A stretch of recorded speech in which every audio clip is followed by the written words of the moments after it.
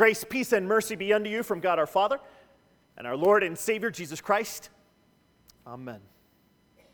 This morning you heard three basic stories. The first of a woman who was a worshiper of God and yet had not made a stand, not had taken in any way this next step. She worshiped God. There was no synagogue in which for her to worship, so she was outside the city where Paul and Silas found people of prayer, people who worshiped the Lord God Almighty, the one who had created the heavens and the earth. And most of these people in and around Philippi were Greek.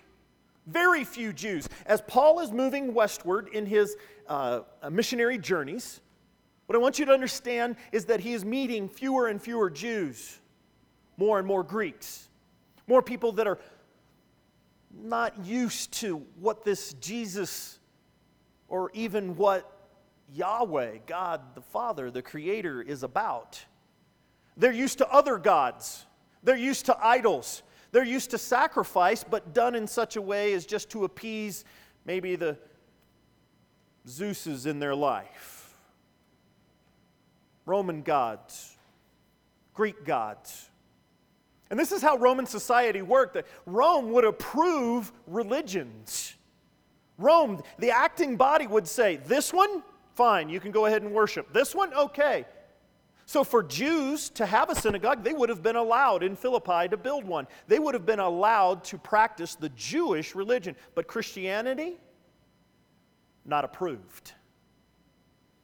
Christianity at this time is not approved. This is why later, when the Romans, the magistrates, yell out, they're asking us to do things that it's not right for us to do. This is why. He says, because it's unlawful for there to be Christianity here in Philippi. So we have a worshiper who, upon hearing the word of the Lord, makes a committed step. The second story, we have a woman who is a slave girl. And this slave girl has a particular ability because she is demon-possessed. She can foretell the future. Now, we're not told in Scripture if she literally could foretell the future. We assume that she could to some degree and some power. And we don't understand necessarily how or why that is possible or to what magnitude the future was foretold. We don't know. What we know is that she began to follow Paul and Silas around going, hey, these guys are talking about how to be saved in Jesus Christ. Now, normally you go, hey, free advertising. This is good, right? We don't even have to tell people, and they know who she is. But after a little while, Paul, it says that he is troubled. Not because she's talking in his ear, but I think more along, he's troubled in heart for a woman who's possessed by a demon. We like to think of Paul as this great orator and this great defender of the faith, and that he would preach and teach to the masses. But I think what we get a glimpse in that little story this morning is Paul, who has a heart for one person who's lost. And in the third story, after this happens and casting him out, and of course, you attack anyone's pocketbook. You talk about giving or someone's wallet or how faithful they are to God in any monetary sense. People get in an uproar. They're thrown into prison. Now again, you need to understand, as a Jew, the Romans were perfectly in their right to have them publicly flogged and then thrown into prison. But what they didn't know yet was that Paul was a Roman citizen. And no Roman citizen could be flogged before trial. This is why at the end, you don't have this part in your reading, but at the end of chapter 16, they come up to, oh, Paul, hey, anything we can do for you, buddy? Because they realize they've messed up. Paul and Silas are thrown into jail, and this jailer, again, just as a reminder, if anyone escapes, the jailer's life is expected. So there's an earthquake at midnight after Paul and Silas have been, what? Their feet in stocks, praying and singing. In the midst of all of this challenge, after having been stripped and beaten severely, unjustly placed in prison, they're singing. More about that in a minute. Earthquake comes, all the chains are loose. Do you notice? All the chains, not just Paul and Silas. Everyone in the prison. There are other prisoners.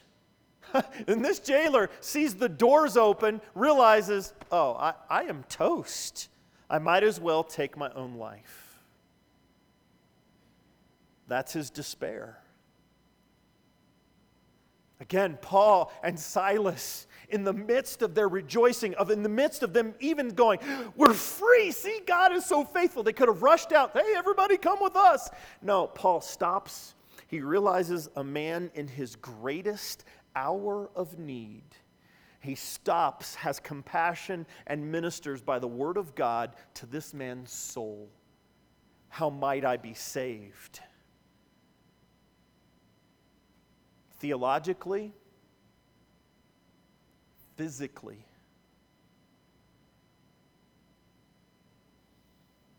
In these three stories, I don't know where you find yourself. Whether it is the person that's worshiped God a lot with your mouth, but maybe never taken that faithful step of leading your family. Whether you too have been burdened down by sin, may as well have been possessed by a demon, at least oppressed by your lifestyle, by the choices that you made, by the way and the company that you pick. Maybe you too possessed and needing to be released. Or whether you're like the jailer this morning who realizes your life is over and you just want your family saved. Maybe you don't find yourself in any of those stories. Then what my prayer for you this morning is that you would hear the word of God and realize that there are people in your life that are experiencing one of those three things. My prayer for you then is that you would be asking yourself, how, God, can I be used to minister to those that need to be freed from the sin that so easily entangles? And not to forgive sins, but maybe I am the person to speak the word of God for the first time into their life. Or maybe I need to push and encourage those that worship with their mouth, but their hearts are far from God. Or maybe literally you are involved in the saving of someone's life. Caught up in drugs, living under a bridge,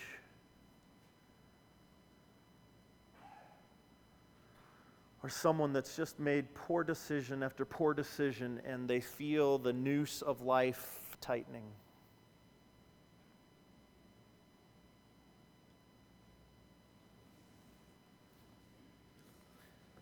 Paul goes on mission because he is sent. Do not think for a minute that you are not sent. Do not think for 1 minute that you as a Christian have not been sent into the very community in which you live, to the very job where you work, every bit of travel and where you go, that in your sitting and in your rising, in your sleeping, in your eating, in everything that you are doing and every place that God is sending you, you are sent to be bearers of the good news and the light of Jesus Christ. Absolutely. On the Sabbath, we went outside. Paul and Silas, went outside, verse 13, to find a place of prayer. We sat down and began to speak to the women who had gathered there. There are no synagogues, as I mentioned before, in Philippi, and so they went to gather where people were worshiping, where people were praying. I spent 8 summers at Camp Luther Homa in Tahlequah, Oklahoma. Every morning at 7:30, we roused the campers up a little bit before that. We barely got shirts and shorts and maybe a pair of flip-flops on them, and we trudged them down to the river, half a mile of riverfront property on the Illinois River. 7:30 in the morning, it could be 95 degrees already. We were already sweating, and we would sit for the first 10 minutes, and it was torture for these kids. We're going there to sit? Yes, dear one, enjoy it. When you are older, you will pray that the Lord your God will deliver 10 minutes of sitting.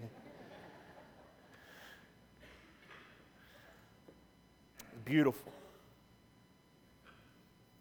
We began each day in prayer. We began each day with a short word from the Lord, and there was holy ground. And there we set our day aright. There we at times lifted our eyes to the sky, knowing that this is where Jesus would come from at one day. And we had kids write home, man, I think camp is heaven. I got a glimpse. So I'll be honest with you, it doesn't matter whether you're in a building or at a campfire or by a river. When God's people who are holy gather around His Word, you are on holy ground because God is there with you. And Paul and Silas find comfort in finding other believers, and they're on mission. They go, I'm going to go where other believers are. I'm going to lift them up and encourage them. This is part of the reason we ask you to come to church every week. I know, crazy. Every week? Well, who's got that kind of time? Well, I do. But you're the pastor. You're supposed to be here. I know, but you don't know what struggles it is on some Sunday mornings.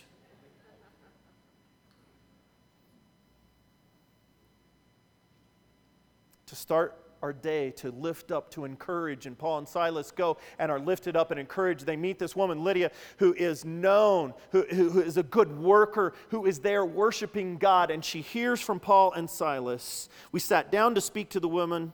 One of those listening was Lydia, a dealer in purple cloth and a worshiper of God. The Lord opened her heart to respond to Paul's message. This is why I said maybe this is you this morning. Maybe you have sat and listened to God's holy word, and this is the day that the Lord has caused for your heart to respond. That you no longer sit by and just go, yep, just give me all the knowledge. I'm in 3 Bible studies. I pray so fervently, and it's just all rote memory, and it's all just done by happenstance. But I pray that your heart is open to respond. That you actually bear good fruit. That you actually have faith that walks not by sight. Where you are trusting the Lord your God. Where your life really is transformed. And people around you really and actually notice it. Go ahead. Ask. You don't even have to ask your neighbor. Ask your spouse. Just look at your spouse right now. Go ahead and do that. Go, no, come on. Don't put the hand up. Here we go. Come on. Ask your spouse right now, is the Holy Spirit changing me? Now, don't answer.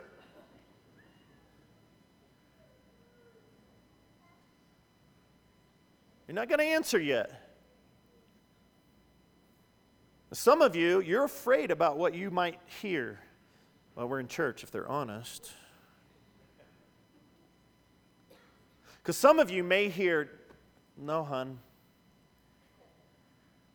I don't see the Holy Spirit transforming you. And others of you, well, I want to encourage my spouse, and even though it's just a little bit, I want to say, absolutely, hon, I see the Holy Spirit transforming you. I'm going to let you answer that after worship tonight, this morning. It gives you a little something to talk about over lunch. My prayer is that you would respond. When she and the members of her household were baptized, she invited us to her home. If you consider me a believer in the Lord, come and stay at my house. And she persuaded us. Here's the thing that I love, is that she celebrates. She absolutely celebrates and opens her home. I don't know how we've gotten to this point where our homes are our castles and fortresses to keep people out. There are sanctuaries. We hear it all the time. But rather, this woman says, I have reason to be joyful, and I have reason to celebrate, and we must break bread together. Our second story, once when we were going to the place of prayer, we were met by a slave girl who had a spirit which she predicted the future. She earned a great deal of money. Yeah, I'm sure. This girl followed Paul and the rest of us, shouting, "These men are servants of the Most High God, who you are telling you the way to be saved." Again, thinking, hey, free publicity. But again, I think it's more along the lines that Paul has a heart for her and realizes that she's a slave. First of all, to her earthly masters. Secondly, and most importantly of all, she's a slave to this demon. She's possessed.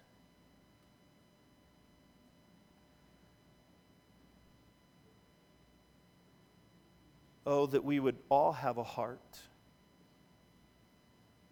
to see those that are possessed and oppressed by sin, the devil, fear of death.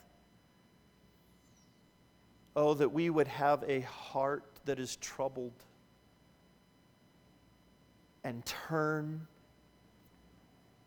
and in the power of Jesus Christ speak grace in their life. You don't have to be a pastor to say the words, "In the name of Jesus Christ, come out of them." You say, "Well, I don't know if they're possessed, oppressed, whether they're just had a bad taco, or I don't know. I don't have that discernment." Here's the deal. Pray. And ask that the Lord your God would open your eyes, and if need be, that you would pray over the individual who is struggling in their sin, either by oppression or possession, that they need to be released, and in the powerful name of Jesus Christ, speak that word of grace, which is life and truth. In the name of Jesus Christ, come out. And demon must obey the name of Jesus Christ. Oh, that's too scary. I wouldn't know what to do. I know it is. But do you trust God more than you trust yourself? This woman is freed. And yes, her owners, they're hacked off. We don't have the stream of income that we once had before. But do you realize she's free? And maybe that's you. Maybe that's been your story. Maybe that's why you are here worshiping today, is because you have been released by the powerful name of Jesus Christ. Here's the thing. I want you to share that. I want you to tell people that. Because I'll guarantee you, you know people that are oppressed day in and day out by Satan. And they need to know it's possible. And they need to be encouraged and shown, wait a minute, by the grace of our Lord Jesus Christ, it can happen. I can be changed. They're thrown into jail after being beaten, severely flogged. They are singing praise to their Almighty God at midnight. What song were you singing, or what came out of your mouth the last time you were unjustly imprisoned, unjustly accused? My guess is you set the record straight. You fought them with tooth and nail. You proved to that person who was wronged you that they were more wrong than you. They were wronger than you, you said in a fit of passion.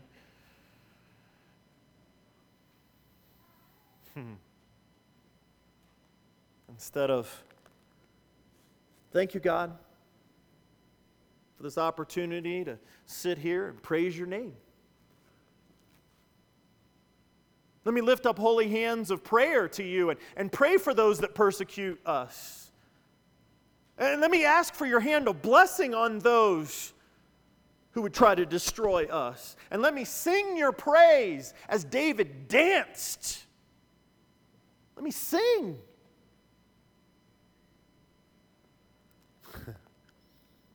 Prison is shaken violently by an earthquake, the foundations all away, the prison doors, all of them open, and this jailer goes, oh, it's over, it's done, everyone's freed. He gets the lights, you see all the chains are off, and he says, how can I be saved? And again, we're not told whether or not this means physically, how can I stay alive? Or whether this is a theological question, Paul immediately goes, look, dude, I know your life may be taken from you tomorrow. He doesn't say it, but he goes to the thing that's the most important. The thing that's most important is that there is eternal salvation. He shares the word of God with him. He believes in the Lord Jesus. He, his family, everyone is saved. He invites them over. Again, they have a meal because there is great joy. He was filled with joy because he had come to believe in God, he and his whole family. Some of you have been praying for your family to come to faith. You are desperately waiting for your entire family to worship as one group. You've got extended family members that you've been praying for years. Man, wouldn't Thanksgiving or Christmas be great if everyone could worship together finally? That's great joy.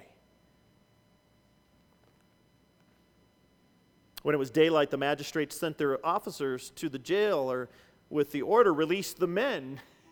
Now, wait a minute, where is everybody else? They're still in prison. Can you imagine Paul and Silas going, look, guys, I know we've been praying for you, praying over you, singing hymns. You've heard about this God Most High all night long. We've been doing this. If you'll just hang, I know you're free. I know your prison door is open. I know you don't have any chains on you. But if you guys will just hang, we're going to trust God to deliver. And they stayed. Every single prisoner in that jail stayed. And how was the man saved? Not only by faith in Jesus Christ, not only did he experience that joy and fellowship with other Christians, but the next day it sounds like he got to keep his life and his job. And that which he had despaired over, he received. It broke my heart last week when in the midst of this Ashley Madison scandal, a pastor took his life because his name was on the list. His wife said in an interview, I would have forgiven him.